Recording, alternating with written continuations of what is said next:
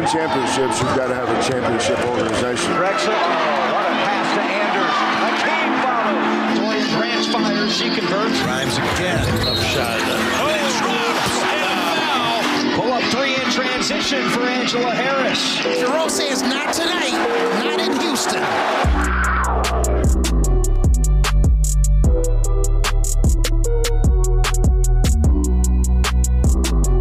Hello and welcome to another episode of Pod Slam Jamma presented by Clutch City Control Room, your home for all things Houston Hoops. I am one of your hosts. My name is Andy Yanez, and you can find me on all social media platforms at @Yanez_5. And I'm your second host, Justin Barbosa, and you can find me on Twitter at jbarbosa_95.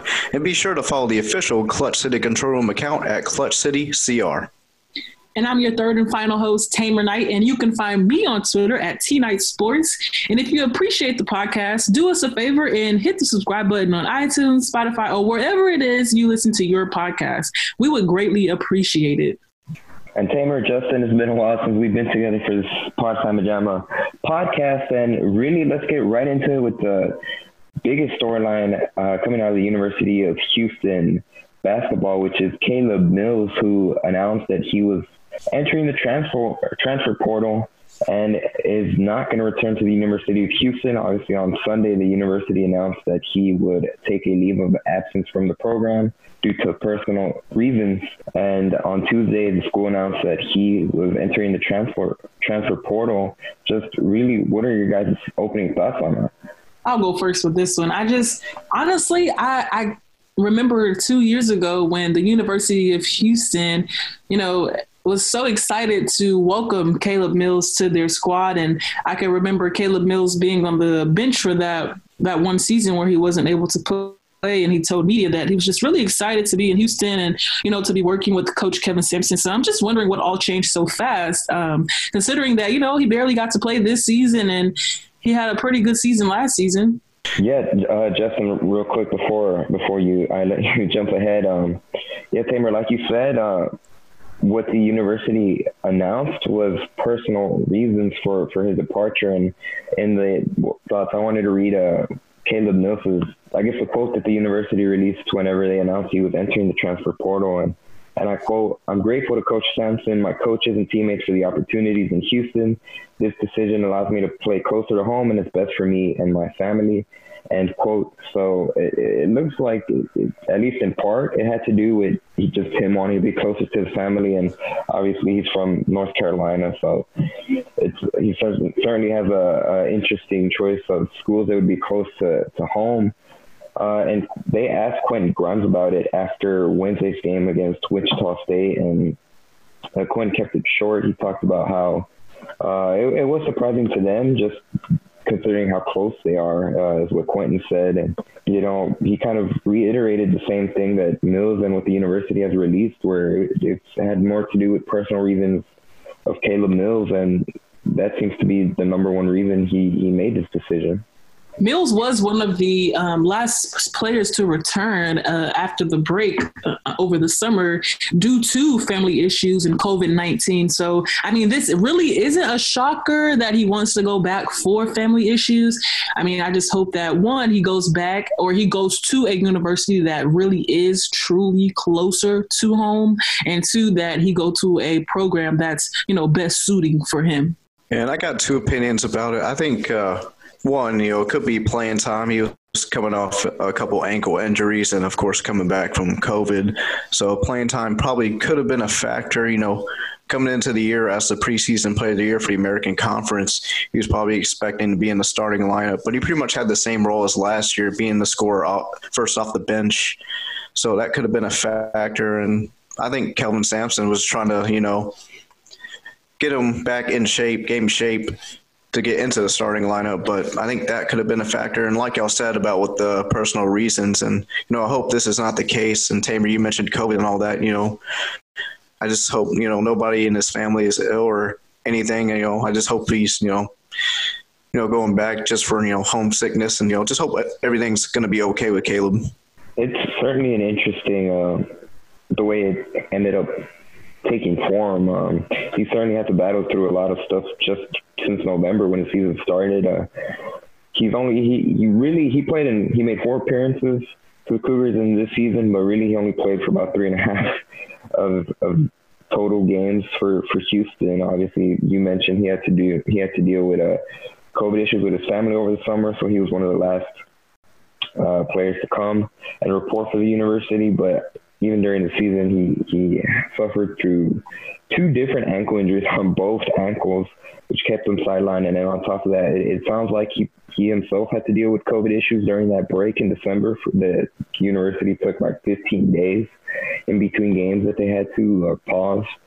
So it's certainly been a tough stretch just since November. And like I said, it probably could have been homesickness. And it's interesting when you talk about the schools that would be, that come into mind now that he wants to be closer to North Carolina. It could be Wake Forest, Clemson, even North Carolina. Those end up being the top 3 schools that you think of and might be interested in Caleb Mills, who didn't get as much interest from those schools, if any at all, when he first came to the University of Houston. I think now that, the University of Houston is kind of getting national recognition, I think that maybe he has a good opportunity to go somewhere good, but not good, but, like a school where that is already has a team full of talent, or he could go to a team where, he becomes the star player. I just really, really wish him the best. And I hope that, he made the decision, the right decision for him and, what's best for him as a basketball player. Could you guys see him maybe entering the portal for the NBA draft anytime soon? I would be surprised if he did that. I do not think he would do that just because of, in total, he only played 35 games for the Cougars and only started 7 of them. And he is a scorer. That's his strength, and he was the go-to guy for the Cougars, even though he came off the bench most of the time. Even in his final game with Houston against Tulsa, the Cougars went to him down the stretch, and he hit that was a go-ahead shot at the moment with 6 seconds left before Brandon Rochelle came on the other end and hit 2 free throws with less than a second left. But I think he still has much more to prove. And his biggest asset is that he's a scorer. That's his main thing right now. But I think he has to get better at the other stuff, particularly when it comes to assists. He only had 1 assist this season for the Cougars, and I think he has to be much more of a well-rounded individual before he can declare for the NBA draft. No, I'd certainly agree. I don't see him entering the NBA draft anytime soon, but that's kind of becoming the norm for the University of Houston, players leaving to enter into the NBA draft. But, certainly, like I said, again, I wish him all the best. And honestly, that's kind of become the norm for, the University of Houston men's basketball players, I'll add. We've seen a couple of them enter their name into the NBA draft. So I just thought, I'll ask. And honestly, you're the only one here that's been able to go inside the Fertitta Center and witness some Cougar basketball. Can you tell me and, the other fans that are listening, what have you observed inside of the Fertitta Center this season? Yeah, that's a great question, Tamer. And, when it comes to socially distant attendance for the Fertitta Center, and I'll talk about the men's side first. Just yesterday on Wednesday when they played Wichita State, they have probably about less than 2,000 people right now at the games, but at times that doesn't. If you weren't looking at the crowd, sometimes with the amount of noise it makes, you probably wouldn't be able to tell as much of a difference, because for 2,000 or less than 2,000 people, they get loud at times, especially against Wichita State when the Cougars were down by 10. In the early minutes in the second half, and Justin Gorham hit a 3. They get a stop. They come down the other end. Gorham hits a long 2. They get another stop, and then Quentin Grimes came and hit the 3 that cut it to 1 or to 2 at the point, and the Fertitta Center just erupted. And I mean, last season covering the game, it was louder, obviously, of course, just because it'll be full capacity. But for the amount of people that are let in, they certainly make a lot of noise, and they are a factor when it comes to games yesterday. Just you kind of felt that momentum kind of keep building as the Cougars, after that, they ended up going on a 16-0 run, and you kind of, just taking a little to the extreme, but you could kind of make the comparison I'm sure you guys watched the series whenever the Rockets would play the Warriors, and you would have a small lead, really any team in Oracle, and just the Warriors start hitting shots and the crowd gets louder and louder and louder. It kind of has that effect, obviously a much smaller degree, but it's certainly, the fans are making a difference, even if it isn't as big as it was last season. I'm looking here at the UH Athletics website just to see if you can find Caleb Mills on the website, and they indeed have taken him off of their roster on UH Athletics website. So I think the transfer is definitely set in stone, but I digress. Just wanted to add that in. I think the last time we talked about what's going on inside the Fertitta Center, it was after the very first home game that was non-conference. I mean, the Cougars are sitting at the top of the American Athletic Conference. So I think, the fans are definitely playing a role. But what have you seen as far as, how they're playing? How they're playing, it's a little bit interesting when you talk about before their pause, their COVID pause in December, and then after. Before we talk about their biggest win against Texas Tech, it looks like they were as good as advertised and probably a little bit better. But just they looked like a team that's focused, like they knew their identity. Obviously, when it comes to the Cougars, their identity is going to be rebounding and defense. And that's what they did against Texas Tech. I mean, that was the 14th ranked team at the time in the AP poll, and they beat them convincingly. They led by double digits for most of the game. I know the Texas Tech made a rally at the end, but just once they went to that pause, they had to go through a stretch where they played 4 games in about 9 days, and that really took their toll. But even then, against Tulsa, the only game they've lost so far, they didn't play good. And I think what's really been a struggle for them since coming back from that pause has been just getting their offense going on a consistent basis. When it comes to their defense and for their rebounding, they always seem to do that just because that's just their identity. That's what's drilled into them every day. So they know how to attack, and even if their shots are not falling, they're always gonna lean back to that identity. And that kind of happened on Wednesday when they played Wichita State. The first half, they only scored 25 points, and then coming off the second half, they struggled. About the first 2 minutes, it was about the same thing. And Justin Gorham especially has been kind of that key identity player, especially since they came back from the layoffs just the past 2 games. He's had a double-double in each. He's averaging 37 and a half minutes for the Cougars in the past 2 games, and he's had a double-double in each. So he's kind of been like that key identity player where, he's not going to be, the Cougars aren't going to go to him for his offense, but he's going to garner those rebounds and just keep the Cougars in the game. And he was a big factor in that, turning around that win against Wichita State. Just he's the one that actually hit the offensive shots that got the rally going. But his rebounding is really what the Cougars rely on. Yeah, Justin Gorham, he really made a big 3 to really cut into the lead of Wichita State.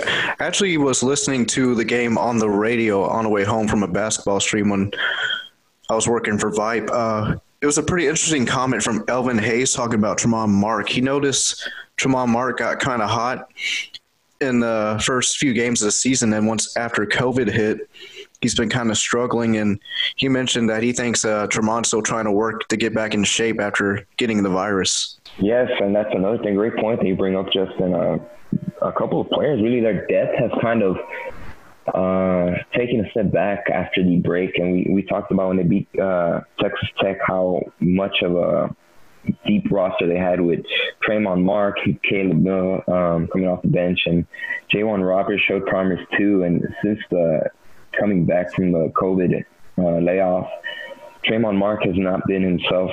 He hasn't been able to score as efficiently as he did before the break.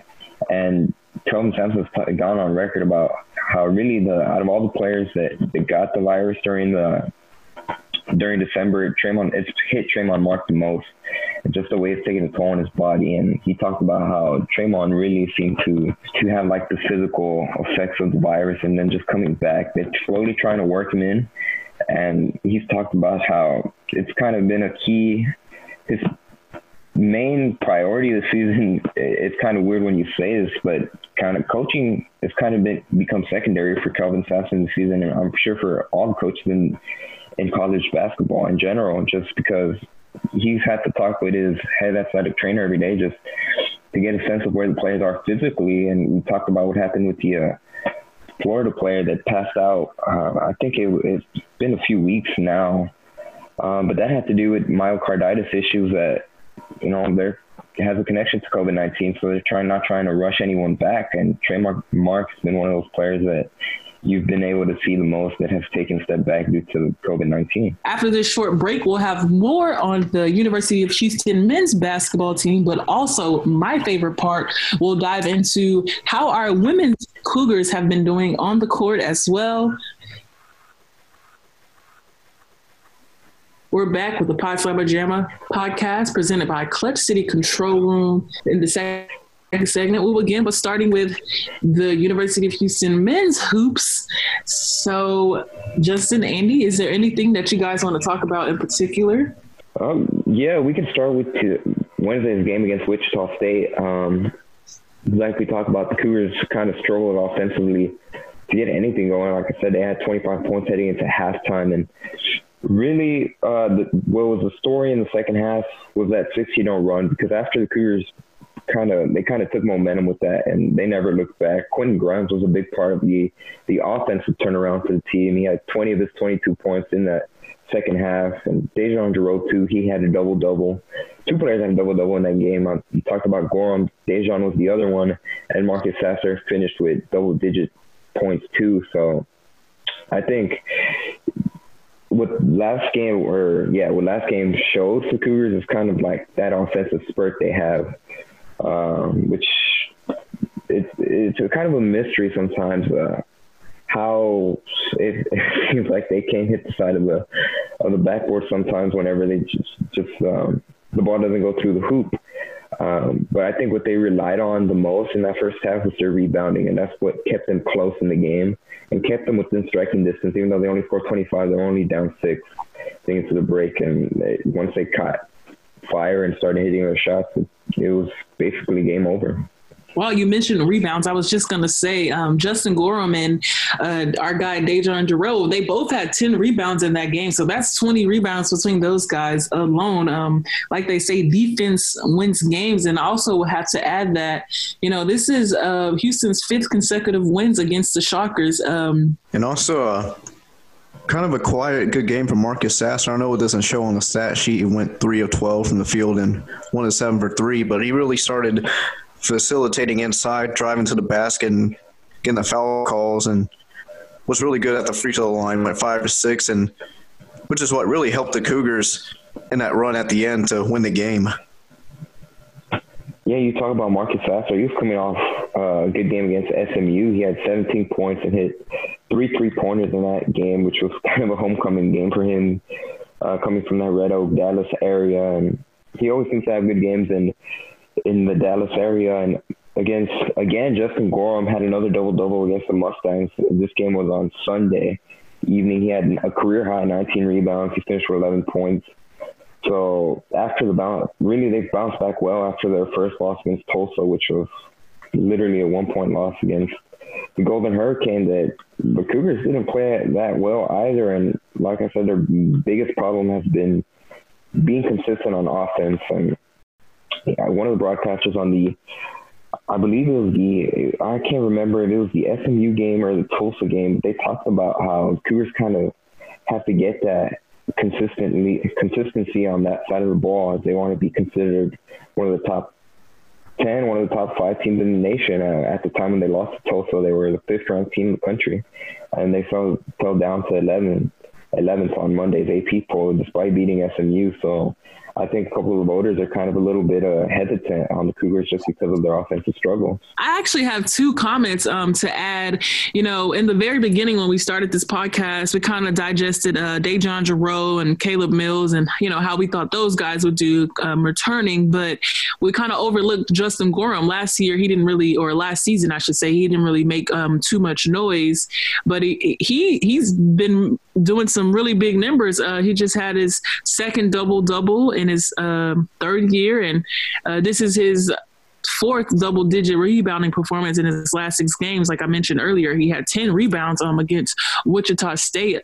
What do you guys notice that he brings to Houston's defense? He brings up a lot of intensity and crashes the boards, and we see him make a lot of big plays on defense, just fighting for the rebound and getting blocks. And he's really filled in that spot well for Fabian White, who's out for the season, and he's just been excellent. I mean, 29 rebounds in 2 games. I mean, that is just, fantastic. And he's really been probably the brightest spot on this Cougar team since the start of the season. It's an interesting point or interesting question, Tamer. And after the game against Wichita State, Kelvin Sampson was asked if he would describe Justin as kind of the heart and soul of the team. I know last season he called Nate Hinton that he was the heart and soul of that team. This year, Kelvin said that player is Justin Gorham, and just because of the way he plays, he's not the most athletic player. He's not going to wow you with, ESPN highlight plays. But the role that he plays for this Cougars team is really important, and he's been the engine, and particularly since they've come back the past 6 games for the Cougars, he's just been a rebounding machine. He's finished in double-digit rebounds for 4 out of the last 6 games. 3 of those games he had a double-double, and just like Calvin said, he's been the identity player for the Cougars. If it wasn't for Justin Gorham, I think it's interesting to see if they pull out those games again with Wichita State and against the Knights, just because of how much impact he does. It's not going to be something that stands out, with eye-popping numbers or anything like that. But his role is really important for this team. How accurate were we in the beginning of the podcast when we kind of we think Nate Hinton is going to do this? Well, we now know that Nate is in Dallas with the Dallas Mavericks playing in the NBA. Caleb Mills, we also had really high hopes for him. I know we were kind of hard on Dejan Jarreau, but considering that he had a really rocky season last season, so how accurate do you guys think we'll say we were with our I would say assumptions? Because I mean, we obviously don't know, how these players are going to play every game, but I think Dejan Jarreau, is he living up to our expectations? I think Dejan's had a good turnaround, and Kelvin Sampson talked about how he's not only on the court has he had a bigger role, but just as that leader, from leadership standpoint, he's grown so much.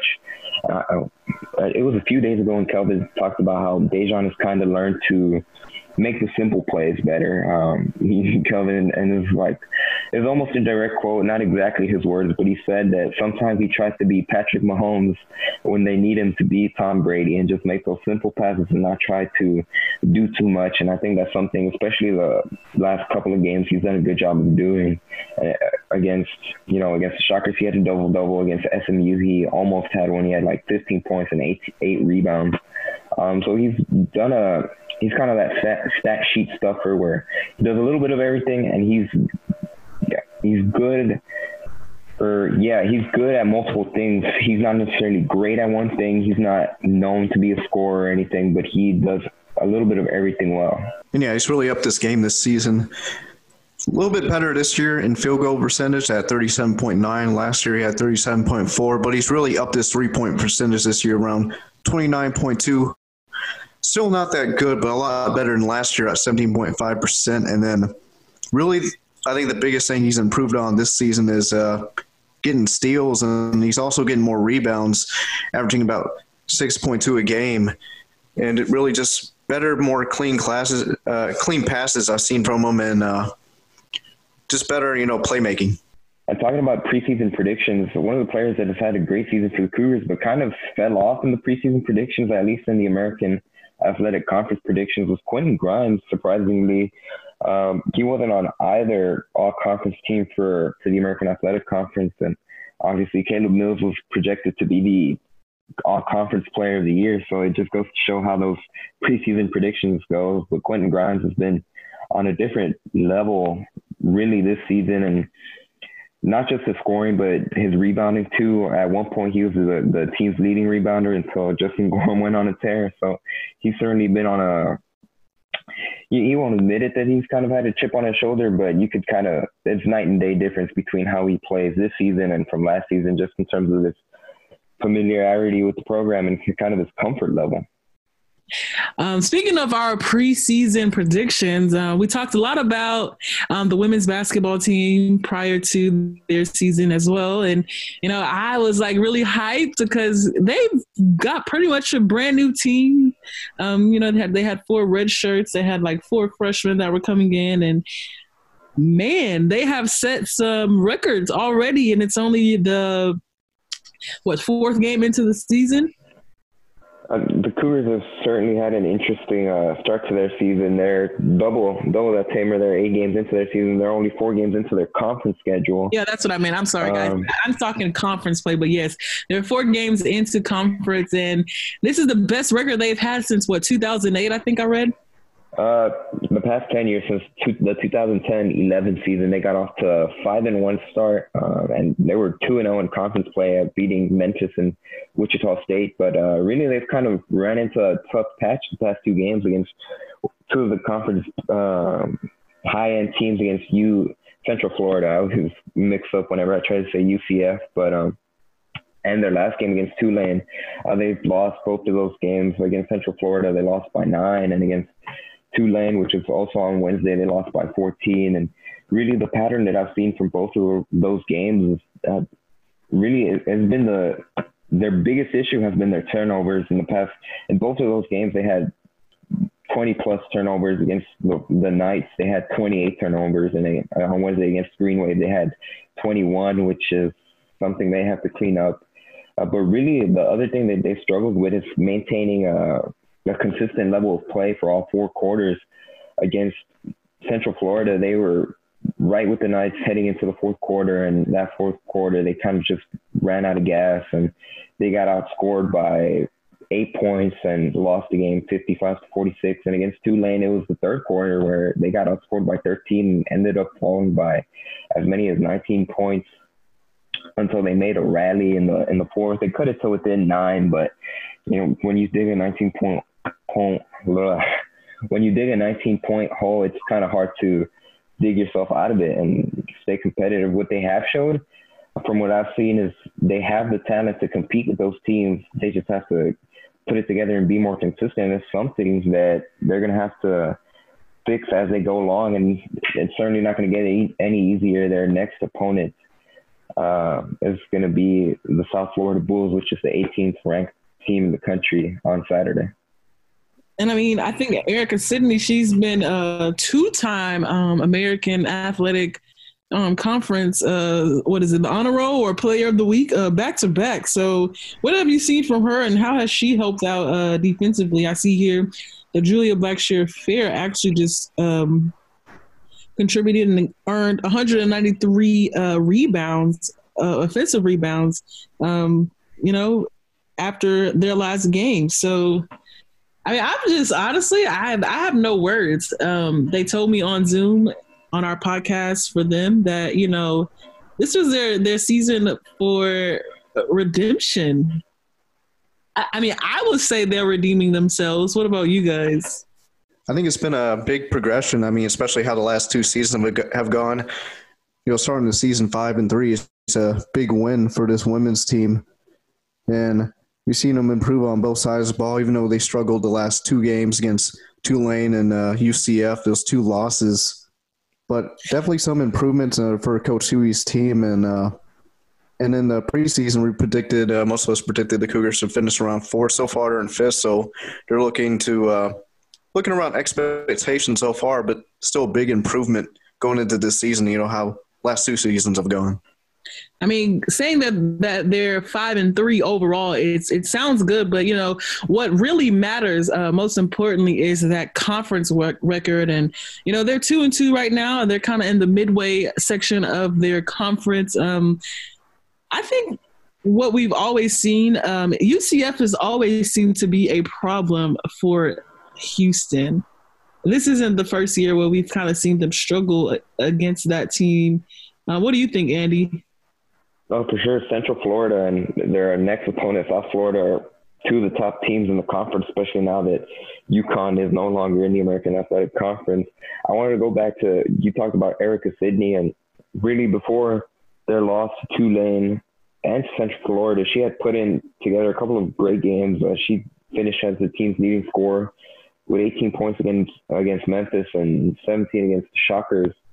And really what I've seen from her in particular has been kind of a command of the offense. And, you know, she's kind of their go-to scorer a bit. And we talked about how in the men's side, it was Caleb, they relied on Caleb Mills for that. For the women's side, it's kind of been Erica Sidney, and it's more interesting where she has commanded of the offense, but she can also score. And she went on the stretch. You mentioned how she won the conference honor roll. She made the honor roll twice.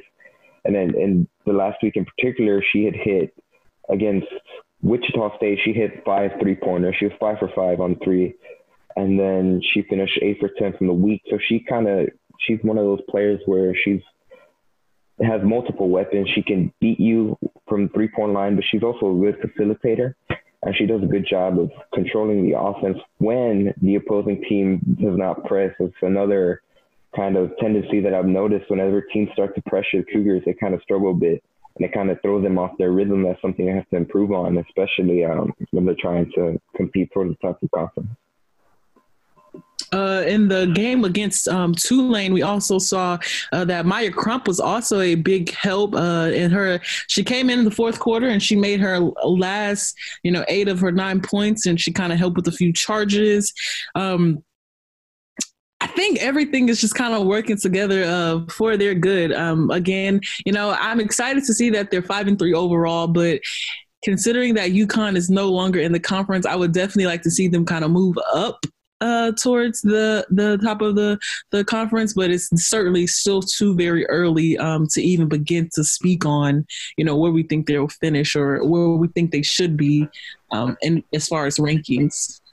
Right, and I think they have all the potential in the world to be one of those top 3 teams, possibly with Central Florida's and South Florida. With their next game is going to be their biggest challenge. I'm really interested to see how they compete with South Florida. Against the past 2 games, they've been competitive heading into halftime, and they just seem to run out of gas. One of the quarters, they just struggle to score offensively. And like I mentioned, their turnovers has been the biggest issue. But what happens is when teams the Cougars are known for pressing themselves. When the other teams do it to them, they kind of struggle, and it throws them off their rhythm offensively. And it took them a while. Tulane went to a 2-3 zone towards the fourth quarter when the Cougars finally got some offense going. And I think what Houston showed well in that Tulane loss in the fourth quarter in particular was kind of their aggressiveness on defense, particularly when they started pressing the Tulane on their own, and they forced a lot of turnovers that fourth quarter, and they had a couple of players. I know Diamond Blaney was one. She kind of looked like J.J. Watt a little bit. She was jumping on the passes and kind of tipping them, and that led to steals, and they were getting layups off of that, and that kind of sparked that revenue in the fourth quarter, which wasn't enough, but they showed that they had that potential to be a competitive team at the very least. And you talked about how this season is the redemption year for them after struggling last season. They've already had good accomplishments, but they're just barely starting to get into that conference game. They're only a 1/5 of the way done with the conference schedule, so they still got a lot of basketball left to play. And like I said, I'm interested to see how they do with now is the best team in the conference in South Florida. I mean, looking ahead, they have South Florida, like you've mentioned, and is this new, or maybe I'm just late? Is it that USF, they're ranked? Yeah, they have been ranked for the past couple of weeks. They're one of the top teams in the conference, and this is going to be a rescheduled game. They were actually supposed to play the Knights on the 19th of December. Yes, we talked about how the men's side had to deal with their COVID issues in December. The women's side had a stretch where they had to postpone a couple of games too. And yeah, the Bulls are ranked, and they are on a tear. They have only lost 1 game this season, and that came early on in the season to number 4 ranked Baylor. They went and they've beaten 6th ranked Mississippi, and really they've torn through the American Athletic Conference so far. And they've had a couple of games canceled so far, but they are 5-0 in conference, and they have multiple scores that we're not talking about barely getting into double digits. Like, they finished the games in the 20s, and they've even had a player crack 30 so far this season. So they're going to be a really tough challenge. And it's going to be another test for Houston, how good that defense can be. Can they go to their press for the full game, and can that be enough to disrupt the Bulls? Yeah, this is obviously going to be the biggest challenge of the season for the Cougars. And, if they can somehow, win this game and get it going both offensively and defensively, the next 3 games you're playing against sub-500 teams in Tulsa, East Carolina, and Temple. And then you got the rematch against 5-1 UCF. So basically, go ahead. Yeah, what I was going to add on is just they are steamrolling through the conference, because of the 5 conference games they have played, 4 they've won by double digits, and they're not particularly close. So they beat Tulsa by almost 30 points. The only game where they did not win by double digits was against Memphis, which was their first conference game. So it's going to be a tough task for the Cougars, but like I said, if they can keep it competitive and show that they are at least on the same playing field with the Bulls, that's going to be a long way to not only for confidence, but for the rest of the conference, to show Houston's on the right path. And they're a team to contend with, along with South Florida in this conference. One more thing I wanted to add, we talked about preseason predictions, and one of the players that has yet to get going, really have a breakout game, has been Layla Blair. So they can get her going. I think that's going to go a long way in terms of their depth. They have, at this point, it looks like they have too many players trying to fit into the rotation, and it doesn't seem like they found a great rhythm yet offensively, which is something they have to figure out down the stretch. So I think this game in particular, it isn't more about winning per se. Obviously, every team's going to say they go out to win, but I think it's going to be a test to see where they are with the best of the conference. Well, if you guys had to pick, who are you choosing, USF or Houston? What do you think is going to be some of the biggest challenges for Houston against USF in particular? I'll take that one first. I think the biggest challenge is going to be trying to score enough points to keep up with the Bulls. All season long, they've cracked 60 points each game. They had the least amount of points they scored was 63, and in that game they still ended up winning by 28 points. So I talked about how the Cougars have struggled offensively to find a rhythm. If they continue that trend, it's not going to be a particular close game for U of H. I think that's going to be the biggest key. And who I would have to pick for this game in particular, I have to go with USF. And I'm looking here for the men's. They're going to take on Tulane. They're 1-2 in conference. I don't think they are going to be a big threat to Houston, but any challenges you can kind of see for Houston as they take on Tulane this upcoming weekend? I think it'll be a little bit of a challenge. I mean, Tulane actually put up a little bit of a fight last year. And, they were one of the most underrated teams in the American Athletic Conference last year. So I'm kind of surprised to kind of see them at the bottom of the rankings. But again, it's still very early in the season. Yeah, Coach Ron Hunter has that team turning around pretty quickly. They improved about 11, 12 wins last year from the previous season. Because, of course, the season in 2018-2019 only had 4 wins, and then the next season, they improved by 10, 12 wins, finished with 14 wins. And I see it being a little bit of a tough game in the first half.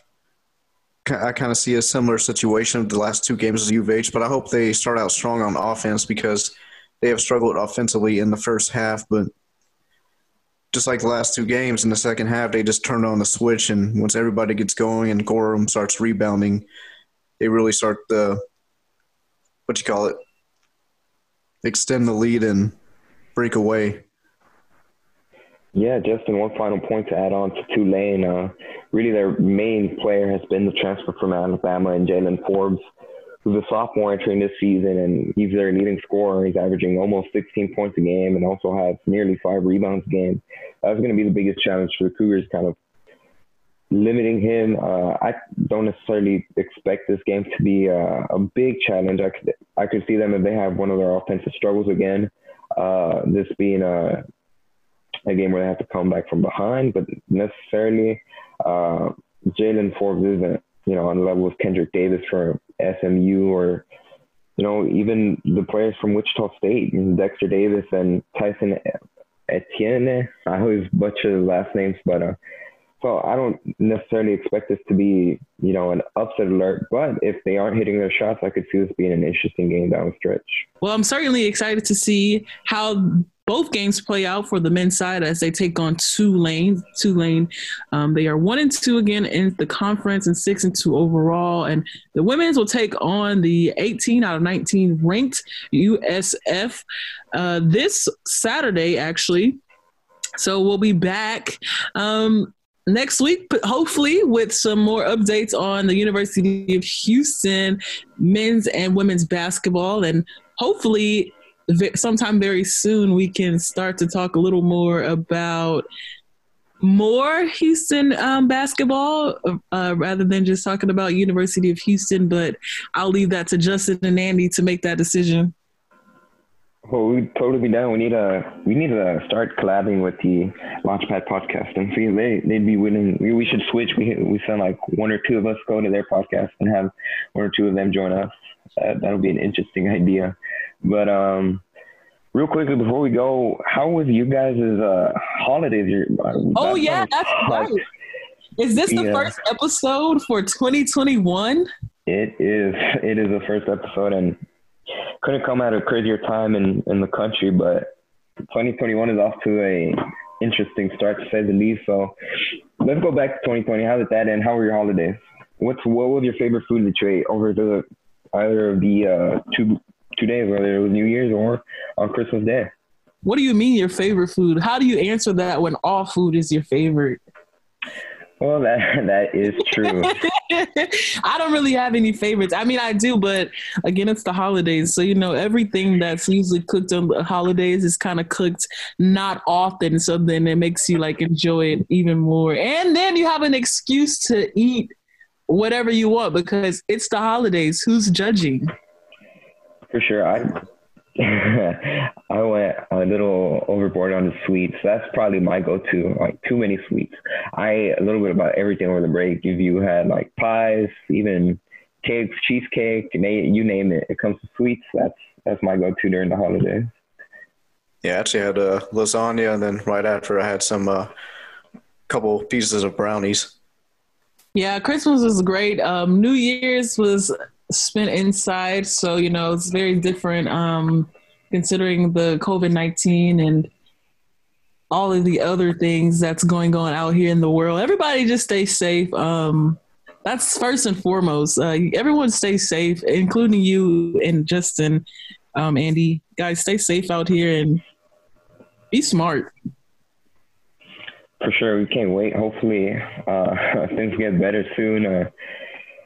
But I guess we'll leave it there. We'll leave it at that point. Hopefully 2021 is kind of trying to do a juke move on us and it turns around for the better. But that's going to do it for today's episode. So if you haven't done so already, be sure to subscribe to the podcast on iTunes, Spotify, or wherever you listen to your podcast. If you appreciate the consistent digital and podcast breakdowns, analysts, speculations, guest voices, and camaraderie of our team, please consider clicking the link in the description to check out one of our monthly Patreon subscription options.